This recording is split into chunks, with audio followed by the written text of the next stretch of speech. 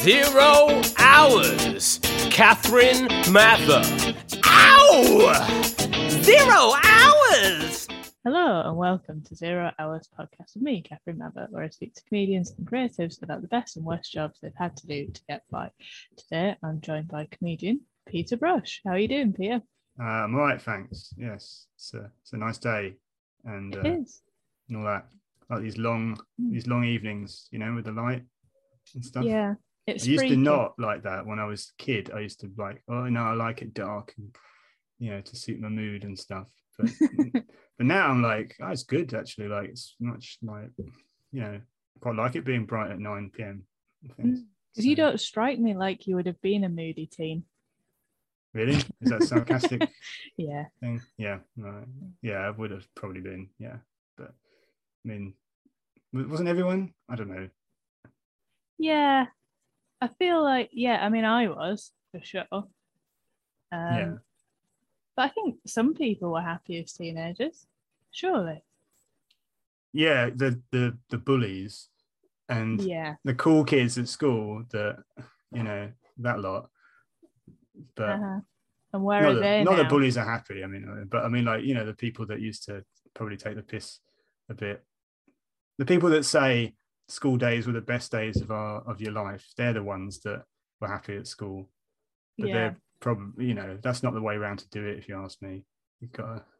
Yeah, because I guess more of your life is spent out of school than it is in it. It is, unless you're really thick. Just like keep getting held back. But do they do that in the UK? I thought that was just an American thing. I don't think. Well, I'm not. Yeah, probably not, unless there's some really accentuating thing, like you've missed a year for whatever reason, like you've, I don't know, come from, I don't know, like for some reason you haven't had a year of schooling and you've had to start the year behind or something. Yeah, I'm sure that's happened. It has to have.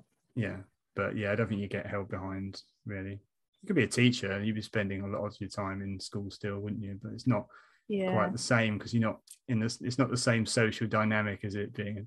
It's not like you just carry on, is it? It's not, and that'd be really tragic if you're still getting bullied at school. Yeah, as a teacher. A lot of the teachers do get bullied, though, don't they? So yeah.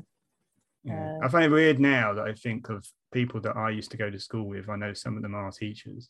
Yeah, I find that so weird, because I sort of think, they're not getting respect, surely. I don't really... I remember what you were like at school.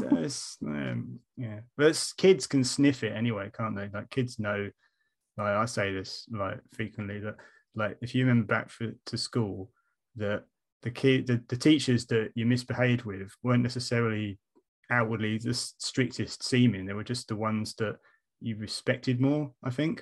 That you just behave from, because you just thought, oh, they're sound, they can like turn it on and like bollock you if they really, really have to, but like usually, but like the ones that you messed about with, it was just a lack of respect, I think. Like, I think you sense that. I don't think it's a disciplinary thing necessarily. I just think you smell weakness in a personality and you just go for it. So yeah, I agree, and I think it is an incredibly animal instinct, isn't it?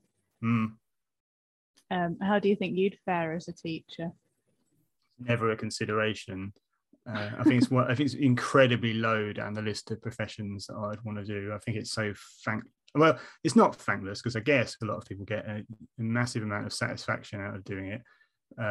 You'd have to, it is, I'm still thankful for teachers that I had and stuff. So like, if that's, I didn't think that I thought the con list was far too, I was just never ever thought about ever doing teaching ever. Like, no, it's just not a consideration. So for me to think how will I do, I just like, I don't need to consider it. But I'd say I imagine not well, but I don't know.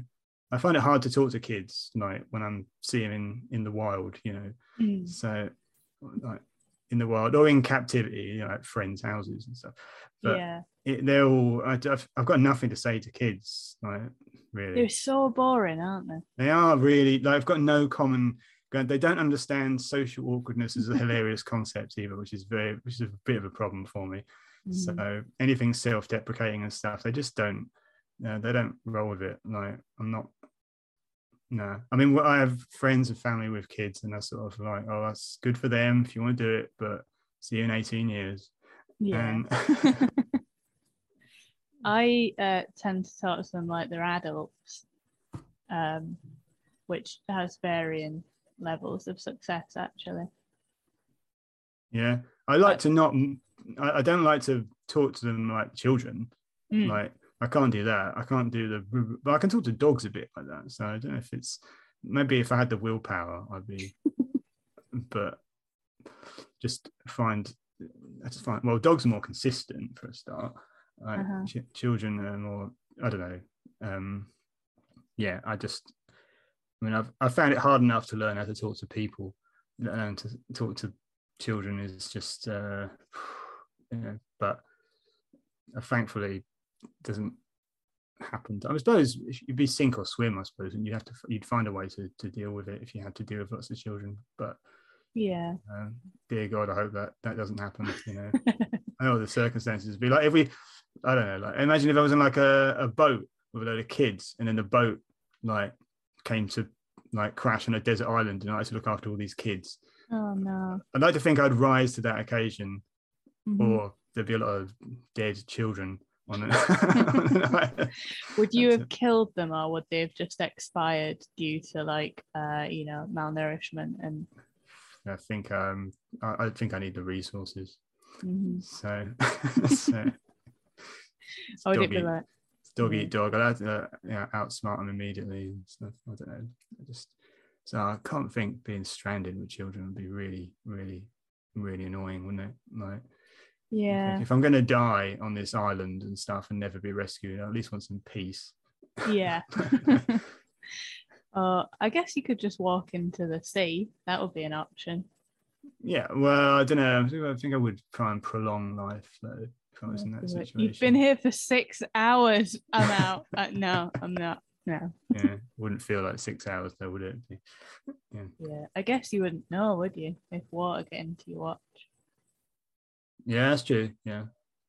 Having said that, I put my Casio watch, the one that all of the comedians have, because it costs £9 and it's got a stopwatch on it.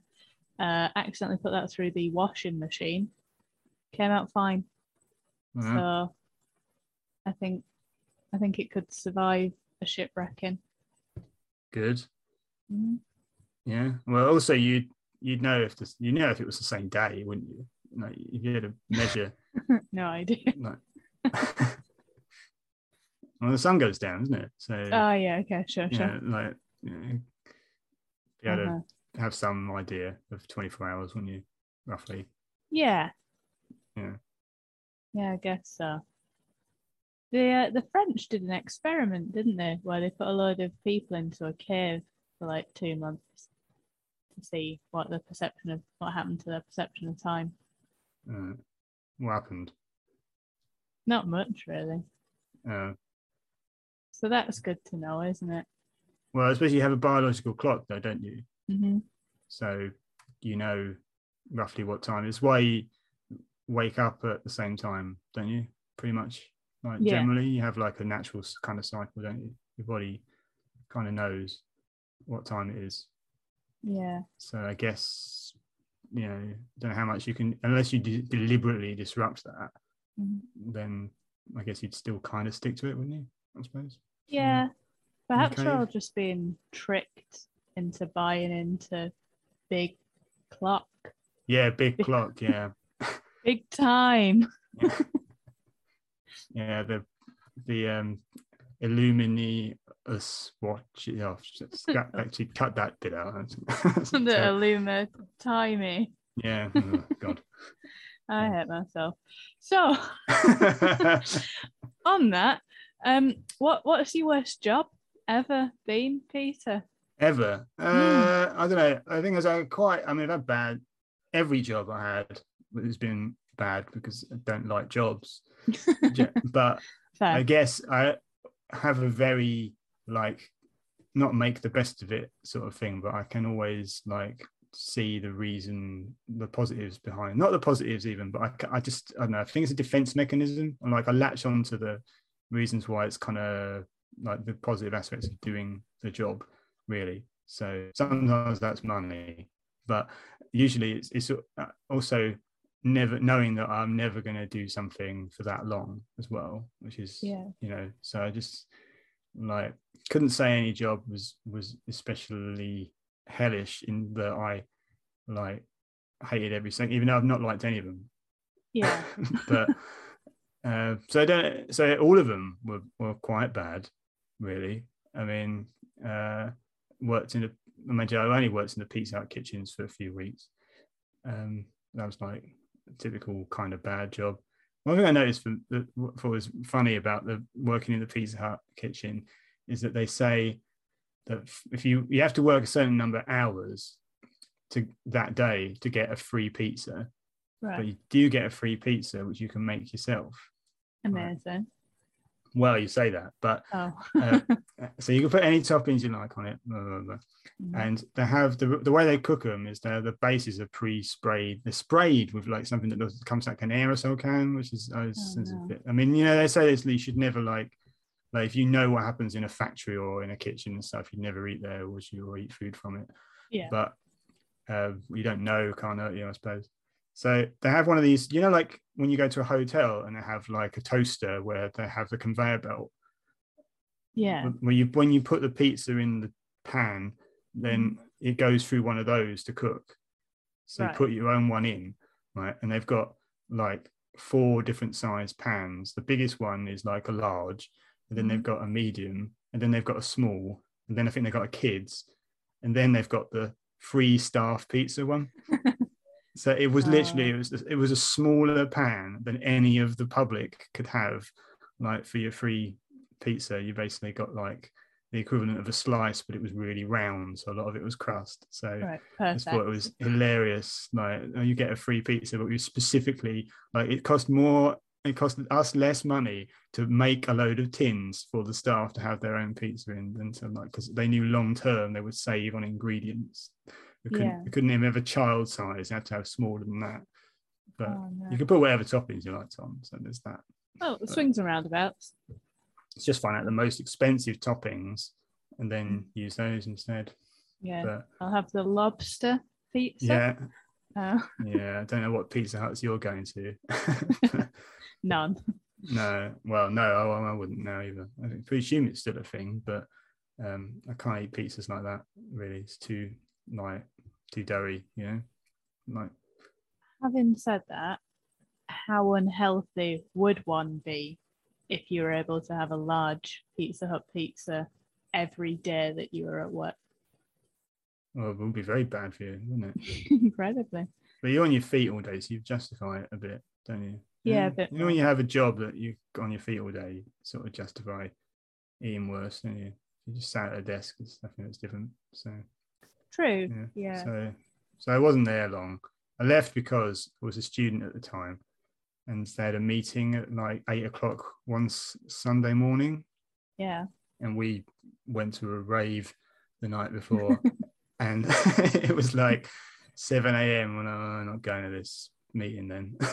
So No. Also not a good state to be going into the meeting. I don't think my concentration span would have been especially good. Right. So there's that one, and then okay. I think so. Is that why you got fired? Because you didn't? No, they just didn't turn up, and then I thought, well, I can't go back in now because you get like, I know consequences will, you know, but. So you just never went back? No, I just never went back. And they didn't get in touch or anything. They sent me a check for the last like bit of work that I'd done for them, and that was it. I should have probably stuck it out a bit longer because I needed the money more then. But like, I don't know, it was a peer pressure element to it as well, almost, because like everyone I live with was working for them at the moment at that time, even though we were students. But we knew someone that worked there, so we all had a job there. So it would have actually been, I should have stuck it out in some respects, but also I did also hate it as well. I mean, I wouldn't mind it if they let you just do the washing of the pots and stuff, but there's a lot of pressure, like coming up with like doing all the conveyor belts and putting, also, I'm pretty sure there was some of the people there, I'm sure would have, in the current climate, not be working. I see. Right. You can read between the lines. Somewhat problematic. Yeah, maybe. But the thing that gets it, you could have just died or something and just not come into work. Yeah. And they'd never know. They could have wasted that check, couldn't they? So they could have kept it. That's the estate of Peter Brush would be after that. 72 quid or whatever. So I don't know. Well, their lack of concern is appalling. It is actually, yeah. When you think of it like that, I think we're definitely even. Yeah, yeah, absolutely. Yeah. So I don't know whether, I could just list all the other jobs, I suppose, because they're all pretty. I worked in a printing factory for when I was a kid once for like the school holidays, and that was really. It was one of those jobs. I don't know if they still do it now, where like this guy just went into our school and said we need 2 lads for the summer to like do all this like pallet, like put a load of stuff on pallets and shrink wrap it for 6 weeks, and it was like it was knackering. I used to fall asleep when I got home, and stuff. But they were just like, oh yeah, it's like 300 quid for the summer, and you're like, well, yeah, but they surely they can't do that now, can they? No, I don't think they do that anymore. No. I don't think employers are allowed to use schools like the job centre. Yeah, well, that's exactly what happened. Some guy from the print factory down the road, like who I assume was not CRB checked or whatever they call it at the time now, just but a guy. Is it DBS? I think, is it now? Yeah. But yeah, some bloke just come in, was just like, we need 2 boys, two supple boys. He looks sexy in a bathing suit. Yeah. What? Nothing. But yeah, just I can, and we had to every day. The bloke in the warehouse had Virgin Radio on, and Virgin Radio had this thing where we never repeat a song like throughout the day. It just meant that they played the same songs every day, but in a slightly different order. So it's almost worse. It's like, oh, when's "Girl All the Bad Guys Want" by Bowling for Soup going to come on today? It's like, oh, we'll keep an eye out. We had that in the cafe. It was like, no, repeat 80s. It's a finite period of time. Yeah. They only made so many songs in the 1980s. What? Yeah. What were you printing at the printing factory? I wasn't doing a lot of printing. I had to, it was mainly packaging things, but it was mainly because there was a job where they were archiving a load of their stuff and they needed it shipped to some archive center or, those storage places and stuff. So basically I needed to empty the warehouse out with all of their like boxes of old designs and stuff onto pallets and shrink wrap it, and then some bloke that looked like Steptoe and Son came and like picked them up in his truck, and so yeah, that was that for 6 weeks over summer once. So yeah, and it was at the time when you're a kid, you're like getting cash, and it's like, oh great, like lots of parents driving lessons paid for and stuff and things. So yeah, but again, it's 6 weeks, so you're like, fine. If you're like, someone's like, this is you for 40 years now, and then you retire and your back will be fucked, then that's a different deal, isn't it? But I just think, oh well, it's only for a short period of time. And anytime I had a job when I was trying to do comedy, I would just be thinking, well, I'm only doing this until I'm going to do comedy suggests I've got a lot of faith in myself to do comedy full time, but like it was always like, well, I can make this work while I'm trying to do what I actually want to do. So there's never this despair in my head where I was like, well, like this could be me forever, because it's just like, well, it's not going to be, because even if everything goes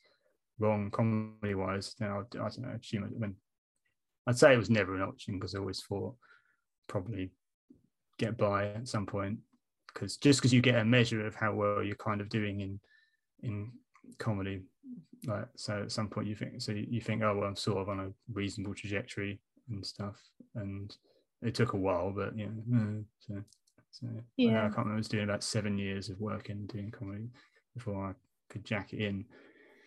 So yeah. At what point did comedy enter your life, and how soon were you like, this is what I want to do? Well, I think I don't know, because it's weird, because you implant, like, your memories are very unreliable, and if you know that, yes, they are, because you just tell yourself, oh yeah, I always said I wanted to do it, and I was always going to do it, and that was like no, you got to end up implanting the stories that make it destiny, don't you, then, because you're writing history backwards and stuff, and you trick yourself into saying that. So in my head, I was like, well, I'm always going to do it, and always want to do it, and anytime I did any creative work, it was always like, how's the funniest I can make this, and anytime there's any opportunity to be on stage, I was naturally shy, but I would always, like, sometimes something clicked and I was like, well, that's a funny idea, I can do that in a setting and stuff, and like, so it was always a preoccupation. And then I tried it a couple of times at university, and then I stopped, and because I didn't know where to do it, then eventually just found out what was going on locally, and then just didn't stop after that. So I don't know when that was, over 10 years ago now. So about 2009, I think I consider the first like proper comedy circuit stuff. Before that, like some university things were not like, there weren't proper gigs really. It was just like a couple of things at a student union, and someone that I was sort of friends with asked me to do comedy during the break at a jazz night that they'd set up, and when you're like, I was 20 or something at the time, and I didn't know how comedy works, I was thinking, oh yeah, it's fine, I'll just do that in the break, it doesn't matter, is it? But you just like stood in front of the stage, not on the stage. Perfect. And then just people are just walking around getting drinks and stuff like that, and there's a small semicircle of mates of mine sat in front, and in my head it didn't go as badly as you might think, but like, it was still like, nowadays I'd be like, what the fuck, you're not doing something in the break, like, you fucking idiot. Like, it doesn't work. So yeah, I don't know, I had the perfect job to be really pursuing comedy, even though it's a shit job. What was that? So I used to work for the Blood Centre. Okay. And then, but like on a temporary basis, and eventually got a job in the quality department, like, which was just a clerical job really. And then a job that sounded similar come up in the hospital, like in Leeds, the trust. There's like 5 hospitals. So it was like an auditing role, but you weren't paid as a professional auditor or anything, but you just like do some work on some of the contracts, like checking like that the pest controllers were doing their job properly, and that the caterers were, following procedures and stuff like that. So just like have a clipboard and look at things, but you got the odd bit of interesting training and stuff. And then about a year into doing that, they decided that they wanted us to do more checking of cleaning in hospitals and stuff. Like, we did this, not the job I applied for at all, but they were like, yeah, you're doing this now. And I was like, oh, am I? So, but in the end, I just sort of picked my own rota of where I was going to go and stuff, because the other thing was I was the only person in the department that knew how to use Excel. So, even though my manager's been paid like twice as much as me and stuff, like, but I never complained about it, because he was extremely lenient. It was just like, you just said, like, as long as you get everything done you're supposed to get done, then you can basically do what you want. So if you need to leave at 3:00 to get to Birmingham or something, or like get in late the next day because you've been somewhere far away, then that is fine. And then there's the other time you have to, like, you do get in at 3 a.m. and you have to get up at 6, and you just fight for a day, but that happens. But in general, I could make the flexibility work. So even though I was doing shit jobs, I'd be like, well, now I can work. Like I could just go into a hospital and check an area on a Sunday, and then like I've sort of made some time back and stuff. And so I had like the kind of perfect situation for a bit. So but I didn't like being four, because four was like some sort of cleaning inspector or something. I didn't really like, that was like a side to, that was probably about half of what I was doing.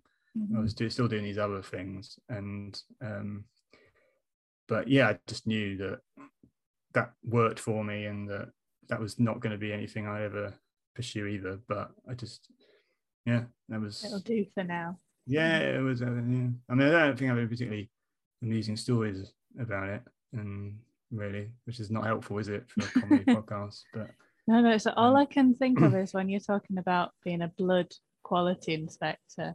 you don't look at much blood. No, you know, like it's in more films when they like dip their little finger Yeah. into the cocaine and just rub it into their gums and like, that's some good blood. Yeah, that's probably what. There's not. You know, like how if you're really rich, you have someone taste your food before. Do you think Dracula is one of those? Like a sommelier. Yeah. No, that's wine, isn't it? It's like what, you know, like the beef eaters and stuff. Yeah. Yeah. Pay someone to wear check a it's silly not hat. to check it's not poison. Like someone's like sent Dracula a suspicious pint of poisonous seeming blood or something. Yeah. Wow, this is. I mean, do they have that? I don't know. Vampires, nice vintage bottles of, you know, some particular like, it's 1923 O negative. You know, I don't know. You'd think so, wouldn't you? I mean, they have thralls, don't they? That they just like people that they keep alive to just nibble on. So yeah, I learned that. You think there must be better years for blood than other years? You think? I reckon. Absolutely. Yeah. Like I wouldn't want to drink blood from now. No. Or the year Chernobyl happened and stuff. Like, yeah, probably. Yeah. Steer clear of that. Yeah. Vintage. But nice Mediterranean blood. I think that's probably a good healthy Mediterranean blood. Yeah, nice. They've dealt with their alcohol properly. So I have to ask a vampire, I suppose. But yeah. Any vampires listening, please do call in. I'm not going to give my personal mobile number out. Go via Instagram. Do vampires have Instagram? I don't know. Well, they don't do many selfies, do they? Because they just come out as blank, wouldn't they? So true. I assume. Just feel like those people that like troll you, that have a picture of, you know, like a car or something. Yeah.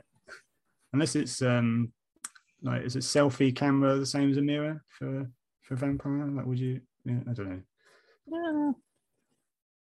I think it has got a mirror in it. Ah, well, there you go. Yeah, so that's how you know. Fucks. So you said that you're a shy person. Did I say that? You said shy. When did I say that? Before? Oh, when I was talking about you said like, that getting up and performing and in general. Yeah. And you mentioned social awkwardness. Oh. I also, that was the reason I didn't do comedy for a very long time. How do you, and I think it's something that puts off a lot of people as well. So what's your thoughts upon like approaching performing as a person? Well, I mean, it's because I've lost the perspective on that, because I'm so used to it now. It doesn't really bother me getting up in front of anything, even if they hate me. I don't care if people hate me. Like most people don't, but sometimes people do, and they just like fuck them. Yeah. but you have to like get to a certain stage where you naturally do feel like that. Like, you're sort of like hardened enough to think, well, that happens, and like can't be everybody's cup of tea. But if 95% of the time it works, then that's a good strike rate. So I'm not asked about getting up in front of it. And so sometimes if someone has to do like a wedding speech or something, and they come to me for advice on public speaking, which has happened, I just sort of go, oh, you've got to do it. Yeah. That sounds so unsympathetic, as if like I know it's a big deal and stuff, but like genuinely, like I mean, if you're not doing comedy, I think it's kind of easier in some respects because you can stick a joke in a non-comedy thing, and there's usually like if it's a best man speech or something, there's usually so much goodwill in the room that it's not going to be like advice generally to a best man speech is just don't go on too long because no one really wants to listen to it. So you know, if people go, oh, that was quite short actually, and there was one funny thing in, then that is an absolute win. That's 5 stars for for a speech, in my opinion. So I don't really have advice on it. I'm very cold about it. I'm very much like, no, you just have to not get over yourself. That sounds so unsimple. You literally just have to, I mean, I had to just do it, and you just have to do it. So I just like, there's no, I mean, I don't know what other advice there is. What is there? Get drunk, do a line of coke. That's bad advice, I think, probably. Yeah. But join the 27 Club. Happy days. Yeah. So I just, you know, I thought it was definitely a barrier. Like, get really nervous about it before, like feel ill, wouldn't be able to eat loads like before. But it was just something to work through. You know, if you want to do it, you're gonna have to deal with it. And there's still professionals that really, really have struggled with that now. And if I had a particularly notable gig, like if anyone ever asks me to do a gig on television, God forbid, then I'll probably be quite nervous about that. But like a general gig, I'm not like, it's just, it's kind of, I figure I'm going to be all right. But that only comes with the experience of knowing that you're probably going to be all right. And you can't just pretend you have that early on. You have to get the mileage and develop that. So it's always, anyone worried about getting up on stage because they're nervous, you just have to realize that's part of it, and that's something that you're just going to have to work through. I think, like, it's just there's no magic bullet or shortcut or anything, really, not really, in my opinion, unless someone's withheld some information from me over the years. But it's bastards. What did you do? Did you feel that way, or am I sounding really unsympathetic there, or what? I don't know. No, I agree, really. I guess I was very nervous and frightened, and I assumed that all comedians were very sort of gregarious individuals and confident, and then you meet them and I guess it's just a monologue, isn't it? It's not like you don't have to hold a conversation, you're just talking. So it's not, it's just pre-prepared lines that you've prepared if you boil it down. And there are only so many outcomes of how you'll be received. So you like eventually get to a point where you're like, oh, well, if somebody does this, then I do that. And people laugh. Or if somebody says that, or if somebody, there's only, you get a benchmark for how bad things can be. Right? Yeah, that's a way of thinking about it. That's wargaming, isn't it? Yeah. So at least no one called me a slut, Yeah. Not yet, anyway. No. I mean, they have done, but that's the low end there. Right. At least that's not happened tonight. Did you see what happened to me the other day? I did post about it, but I don't know if No, I didn't. What happened to you the other day? It was just a shit gig, but these women really hated me a lot. They're really just like looking very angry at me throughout the whole thing. They were at the front as well, to be useful. Of course, yeah, they always are. Yeah. So doing a bit at the moment about funerals, and in it the line that is not the end of the joke, this is mid-sentence. The setup is where I say I'll probably have to kill myself in that situation. Then the joke will come later. But when I said I'll probably have to kill myself, they started to clap. Oh no, that was so bad. So it's just like, you want me to do it now? Or that's just, I don't really think it matters how good you get. That's not bringing you down to earth that really so much. I don't think of it that way.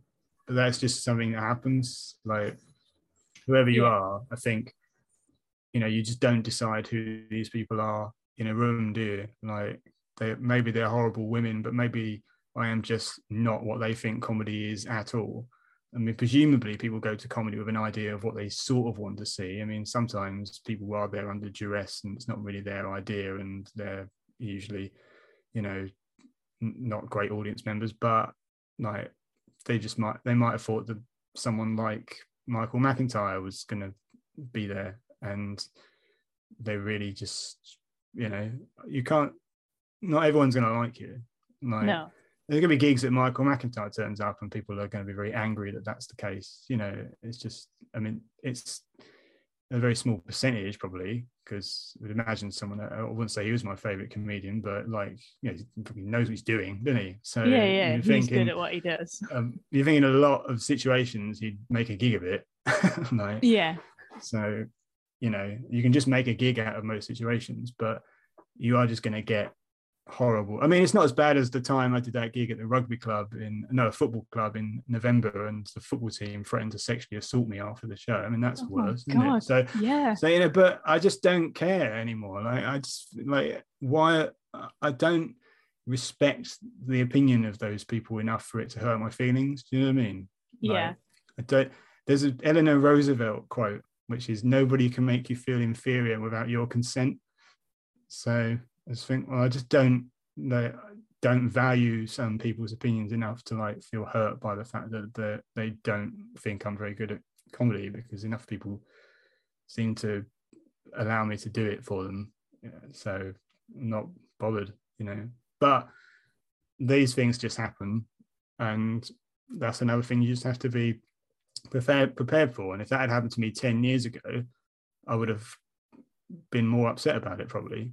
Like, I would have been thinking about it more, and like it would have ruined my week, because I just would have been like, oh god, like maybe I'm really bad, and like and now I just like it's just will make a fun story.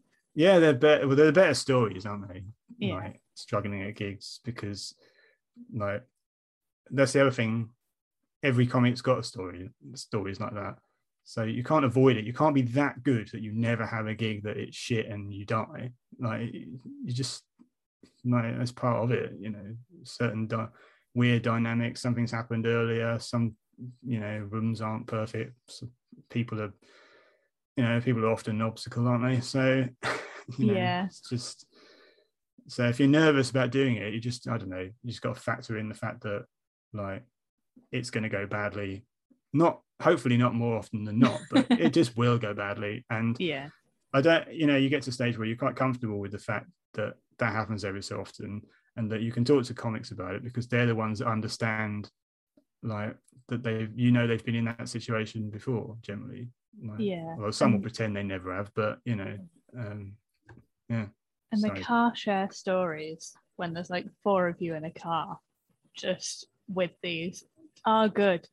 It's a good car show. Yeah, that's what you want to hear. My God. Who wants to hear about someone doing well? No one.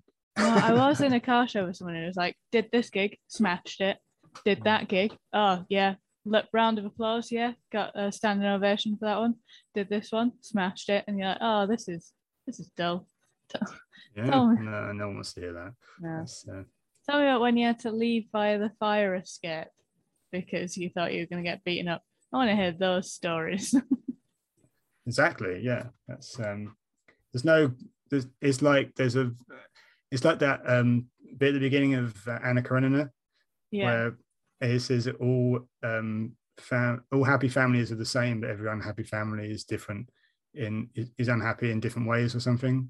Yeah, like all good gigs are good gigs, but all bad gigs are bad gigs in different ways.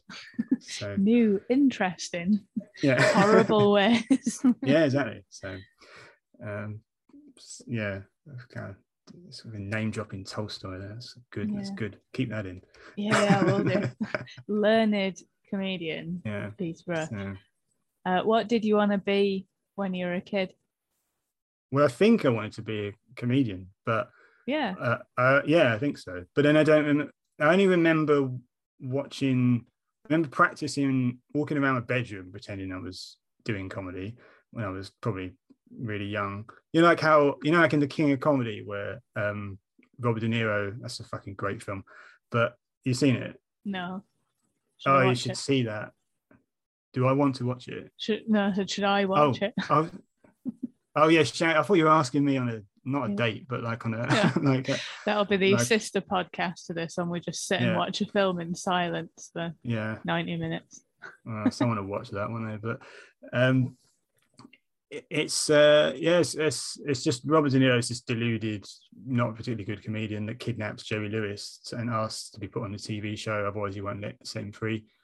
But they've got like bits where he's in his basement, like recording himself on a tape, pretending that he's on like Johnny Carson and stuff like that. And it's just sort of, I don't think I was quite doing that, but I did used to sort of like, daydream out loud, about doing stuff. I remember watching Seinfeld when I was a kid and not really understanding any of the like actual cool references to it, like all the actual clever stuff in it, like the subversive, but the comedy at the beginning, at the end, I was just like, well, I want that guy's life, I want to do that.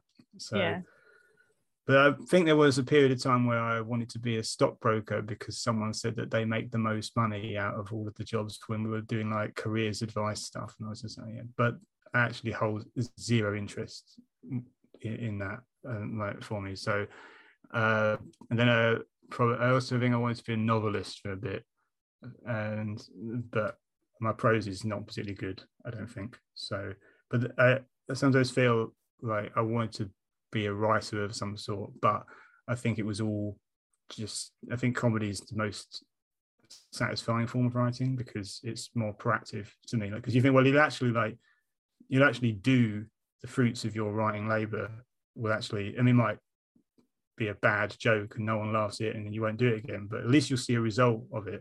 Whereas if you write, and I know you can self-publish and stuff like that, but if you write a novel and it just never sees the light of day, I just sort of think it's a little bit more dispiriting to me than like writing there's things you can't do in comedy, I don't think. Like, I don't find it very cathartic, really. Like, I don't think I can write anything heartfelt or particularly like interesting. Like, I think the jokes are interesting, but I can't say enough interesting stuff like about opinions I might have on stuff that I could possibly do in another artistic genre. But it's like, it feels like I'm much more productive doing it and also better at it than other stuff. Like, I think anytime I tried to write anything serious, it didn't. I think it's really difficult to write really, really well, I think, but there's a way that you can.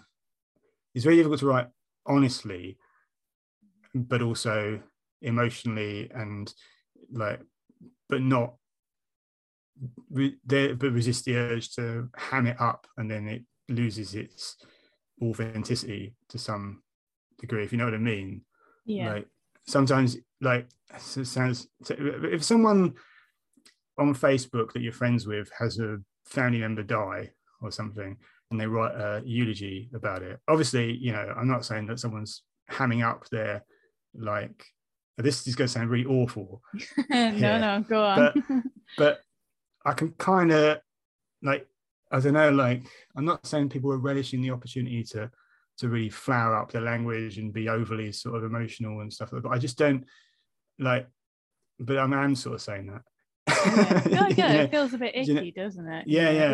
I'm not saying that they're using the someone that's just been bereaved has got a lot going on in their mind anyway. I wouldn't sort of like disparage anyone for writing something emotional, but I also feel like there's emotional writing, deliberately emotional writing, and then there's writing that's more, I don't know, like, I like things more stripped. I think good poetry doesn't tell you much, it just evokes something, so it's kind of stripped down to the minimum words that you can possibly use to try and sort of describe something without shoving it in your face. And that's an incredibly difficult skill to do as a writer. Like, Leonard Cohen can do it, like, incredibly dense, sort of like, not saying so much in as few words as possible and evoking, and then sort of like the discovery of what it's kind of saying kind of floats into the ether, and then that's where you pick it up. You're not spoon-fed the emotion from the words. And what I'm saying is I cannot write like that. I just can't do it. I feel like a fraud if I ever try and write anything like intelligent. Basically, it's like, I mean, you can't say you like Woody Allen these days, but like I'm a huge fan of his work, like as a comic writer. He wrote very, very, very few good dramas, but he probably wanted to be a more serious writer a lot of the time, but very, very rarely was actually good at it, and it has a naturally comedic voice rather than he's not Ingmar Bergman, and I feel like I'm similar in that respect I'm similar, and I just don't feel like, I feel like I'm a comic voice, and I just don't think I can like I'm interested in serious things and the human condition and all that sort of stuff and whatever, but I just don't think I have the ability to be able to write like Dylan Thomas. So I just can't do it, and very few people can. And I think to me it's just about saying, I'm sorry, have you said anything for the last 10 minutes? I'm listening. But I mean, you read books, right? I do read books. Yeah. Well, I've read a book. I mean, someone's not a good writer because they know the number of words that they can use to describe something, and they can just like expand a definition loads and loads and loads, and just like I've tried to read, I'm sure he's a good writer, but I tried to read Salman Rushdie once, and I just thought, well, this is too much. Like this is like a competition for how difficult you can make it. Like I'm not connecting with it. That's the point. Yeah. It's a little bit like becoming confident enough as a comedian to say, well, fuck it. I'm a good enough comic to understand how that gig went, blah, blah, blah. Like I'm confident enough now to read a book by a supposedly good writer and go, nah, fuck that. It's actually quite boring. Just because it won the Booker Prize does not mean that, I have to like it. Yeah. Because again, it's subjective. But I'd say better writing would be, it's that thing about Orwell saying, like, he's talking about political writing, but saying if you can use one word instead of two, use that. It's not going to diminish the like emotion behind something because you didn't find this word that 5% of people understand. To me, I'm sorry for shitting on Salman Rushdie here, but no, he's got enough people that like him that it's doesn't matter, does it really, to him? I'm not calling for a fatwa on him, so it's not the worst thing anyone's ever said about him, is it? But no. I don't think we've actually had anyone call for a fatwa on anyone on this podcast yet. I'm not sure. I'm not sure I have the Islamic cleric credentials to be able to sort of legitimately call for one, to be honest. No. We don't have to. No. We could just not. Or just not call for one, or just not. That's an option. No, I'm not gonna. I mean, right, cool. I just didn't like Fury, like the book. It's like, I got over it. Yeah, it can be done. But so I don't know. So I'm not. So I knew I can't be a novelist either. So I'm just stuck doing a limited art form. It is a limited art form because you're doing it. You have to do it with the consent of the people that you're performing in front of. Yeah. Right? I've done it without their consent before, and it rarely goes well. Yeah. It doesn't mean, the thing is, it doesn't mean you're an artist for doing that. I think you just compromised. I mean, it may be that you only do a certain style of stuff that certain people like and certain people don't, but you're still having to kind of compromise on the words, because at the end of the day, the audience that, even if it's just the audience that you want, their boss, to a degree, they'll tell you whether something works or not. So you kind of lose, I'd say you lose a little bit of that what you could have had if you wrote a novel. But at the same time, the novel is supposed to have the same like dynamic where it connects with people. It's just that you're not getting the instant feedback, I suppose. Yeah. So Salman Rushdie didn't see me reading the first 2 pages of Fury going, huh? This is about what are you saying? Where's JD Salinger? Bring him on. I just know I say JD Salinger. I don't know why I said that, but no. Which one did he do? Catcher in the Rye. Oh yeah, that one. But it's a simpler book to read. So it's very slim. Yeah, but that's not a bad thing, No. Yeah. So. Yeah, I agree. So I think we're coming up to the end of our time. Really? Oh, sorry. I feel like I should have said more stuff about bad jobs. I feel like I was a bit too positive about the badness of the jobs. No, that's good. Never apologize for anything ever. It is my motto. She says as she wakes up apologizing and goes to sleep apologizing. Well, we are British, so yeah. I'm sorry I was born. Yeah. But never be sorry. And I think that this podcast it's very loosely held together with the concept of good job, bad job, but it is quite recently just descended into talking about comedy, which I think is good. Or indeed, there's no podcast that do that, so that's probably fine, isn't it? So. Yeah. That or it just becomes a how-to guide into how to get into various professions, which I think is also quite useful. It's just because we're comedians doesn't mean we have to be funny. We do, but well, I'm not sure every comic's got the memo there, but no, I've seen a lot that aren't. Yeah, but getting away with it, you can get a lot of getting away with it. Ooh. Yeah.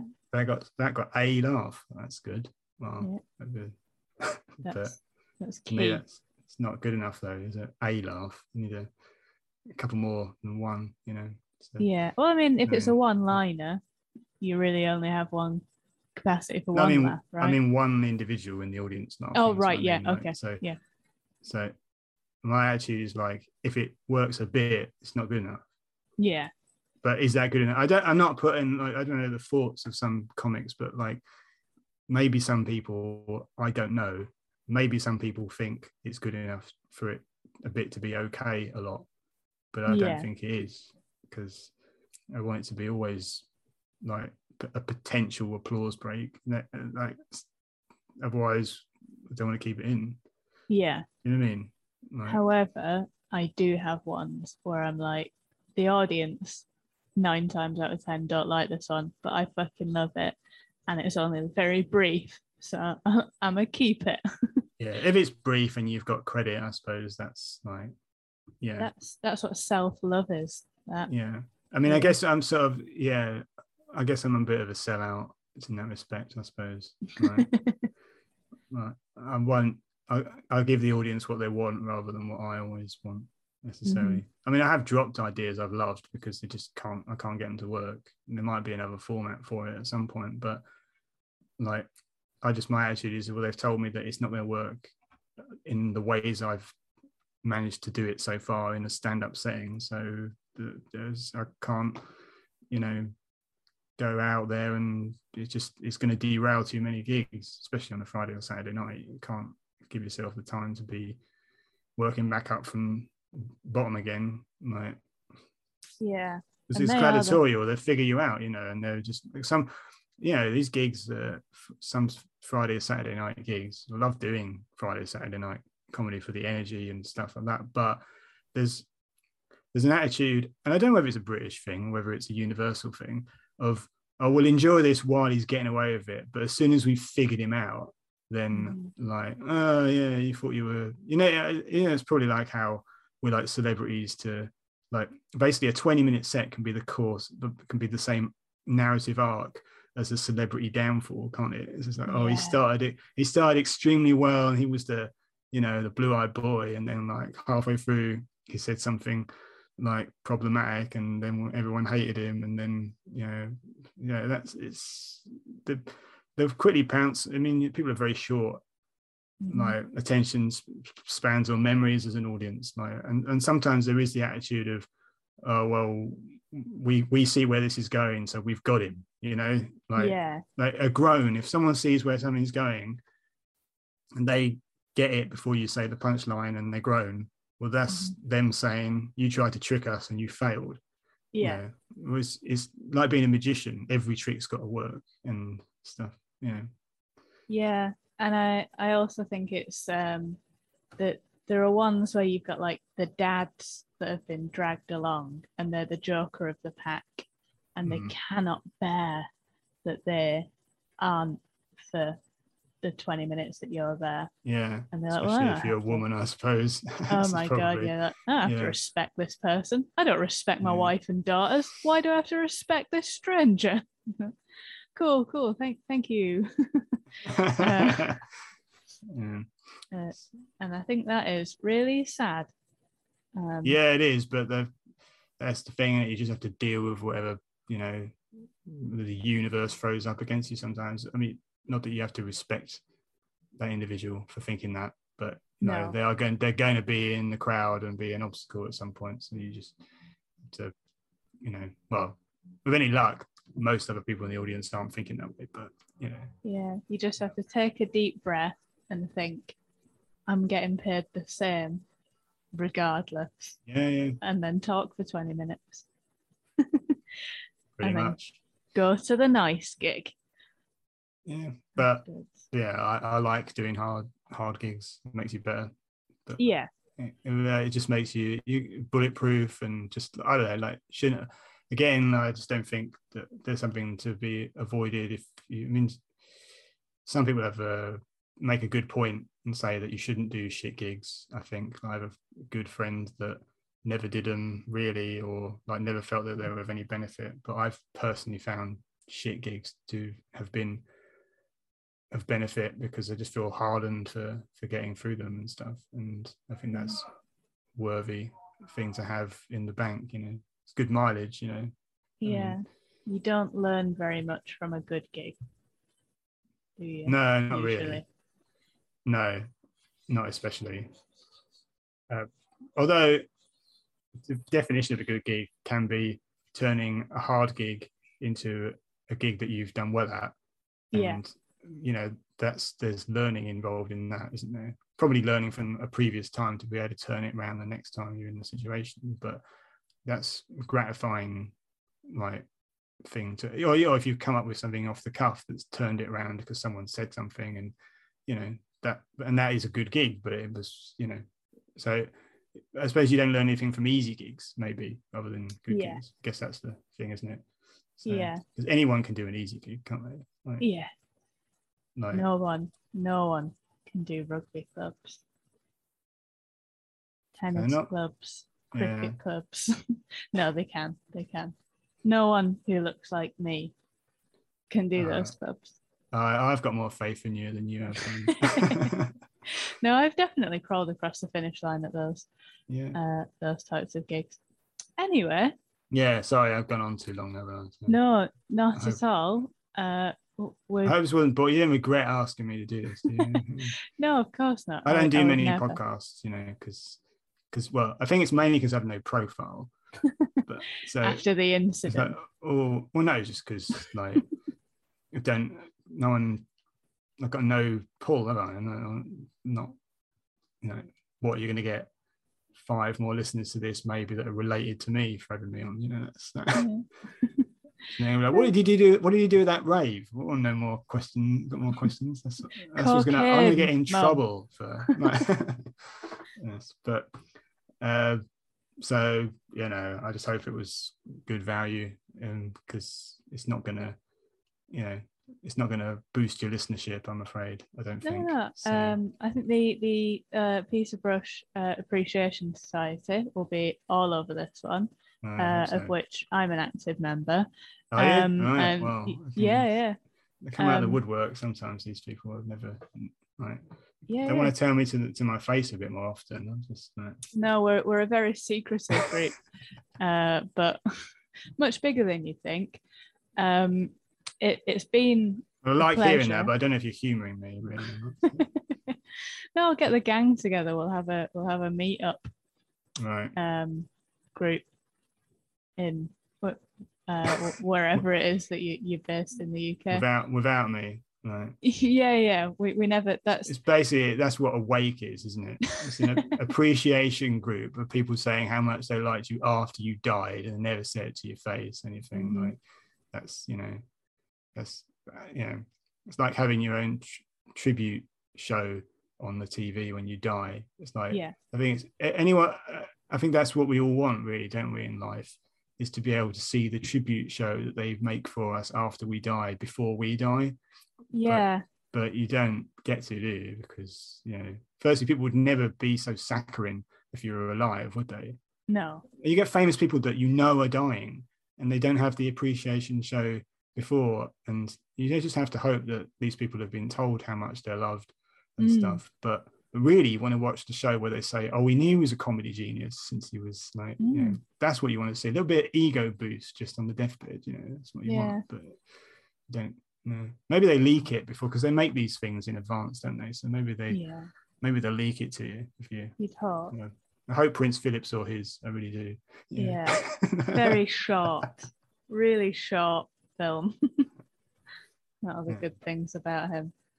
I've never seen a man want to die more. He spent 16 years designing his hearse. That is someone who wants to go. That's someone who's retired. That's that's all. Like, that's the one thing you've got left to plan, isn't it? Yeah. So like your wedding day, but it's not your problem. He seemed if like it goes he wrong. had a lot of joy de vivre with him, Philip. I thought it was one of my favoured members of the royal family. I'm not saying I will be mates with him or anything on that, but I think he's good value in him. I think life was. I mean, the fact that we have to have a royal family, I mean, seeing as we do, I think life's a bit richer for having characters like that, don't you think? The nation's awful grandfather. When he told that kid, he was, that kid that said he wanted to be an astronaut, and Philip said, "Oh, I don't think so. You're a bit too fat to be an astronaut." I think, it's brilliant. I mean, I thought I couldn't talk to kids, but bloody hell, that's great.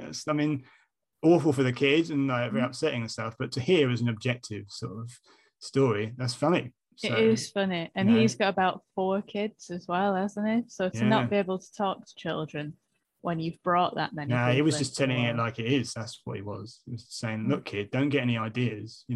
Be realistic. Sort your shape out, or like think about another career. Astronauts, hard work. You've got to be in good physical nick, and even if you are, you're probably still not going to be an astronaut. So it's just a bit of dose of realism, isn't it?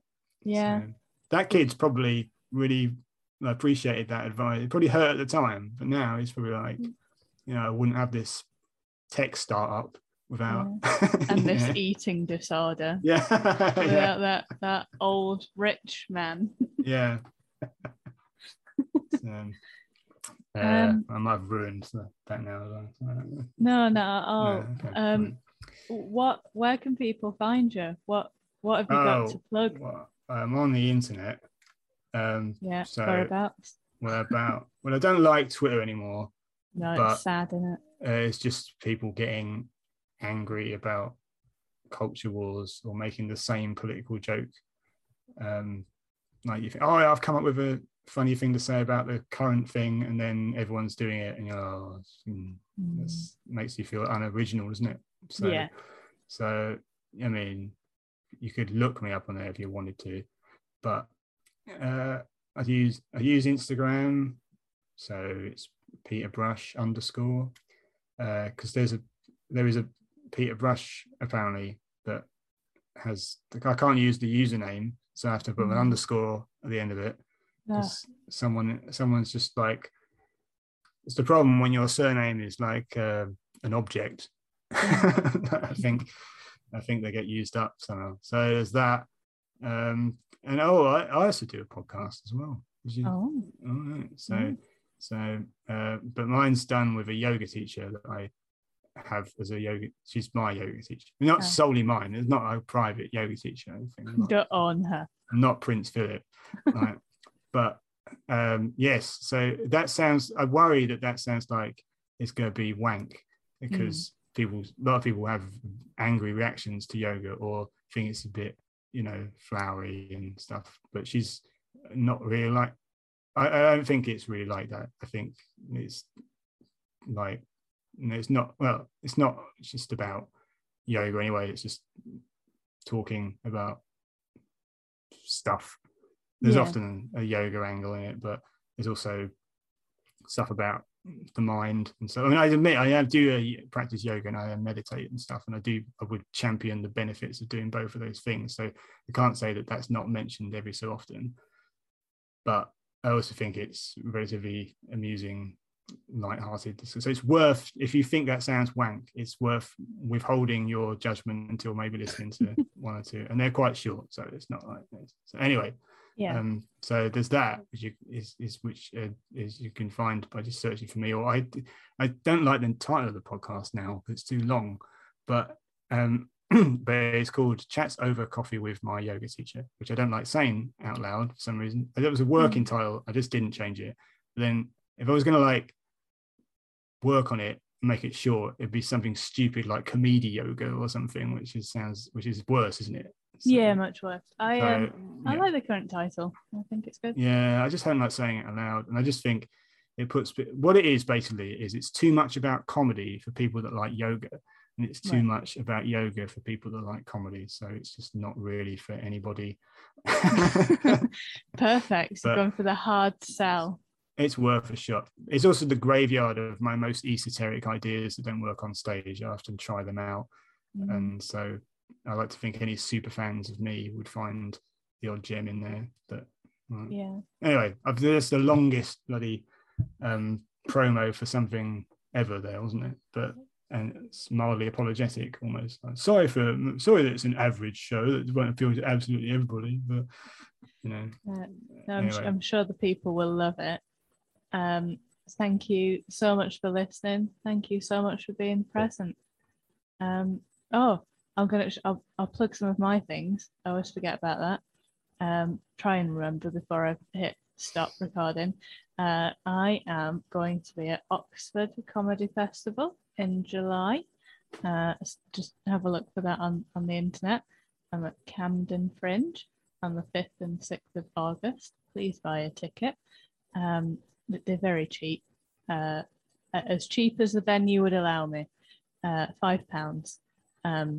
So I have a Patreon as well. I made a Patreon because this podcast has cost me so much money over the years that I've been doing it, and I thought, maybe I could stop working really hard for minus money. So if you want to do that, then I guess just have a little look. It's on the Instagram. Buy me a coffee. I don't drink caffeine anymore. Buy me a tea, and then I'll give some of it to the guests. Tea's got caffeine in it, though, isn't it? Oh God! Buy me a decaf. Buy me a lemonade. Got sugar. Sugar's worse. Buy me a bottle of water in a reusable vessel. And once I've recouped my losses, I will give some of the money to my guests eventually. But I mean, currently we're on minus so much money. Anyway, thank you for listening. Goodbye.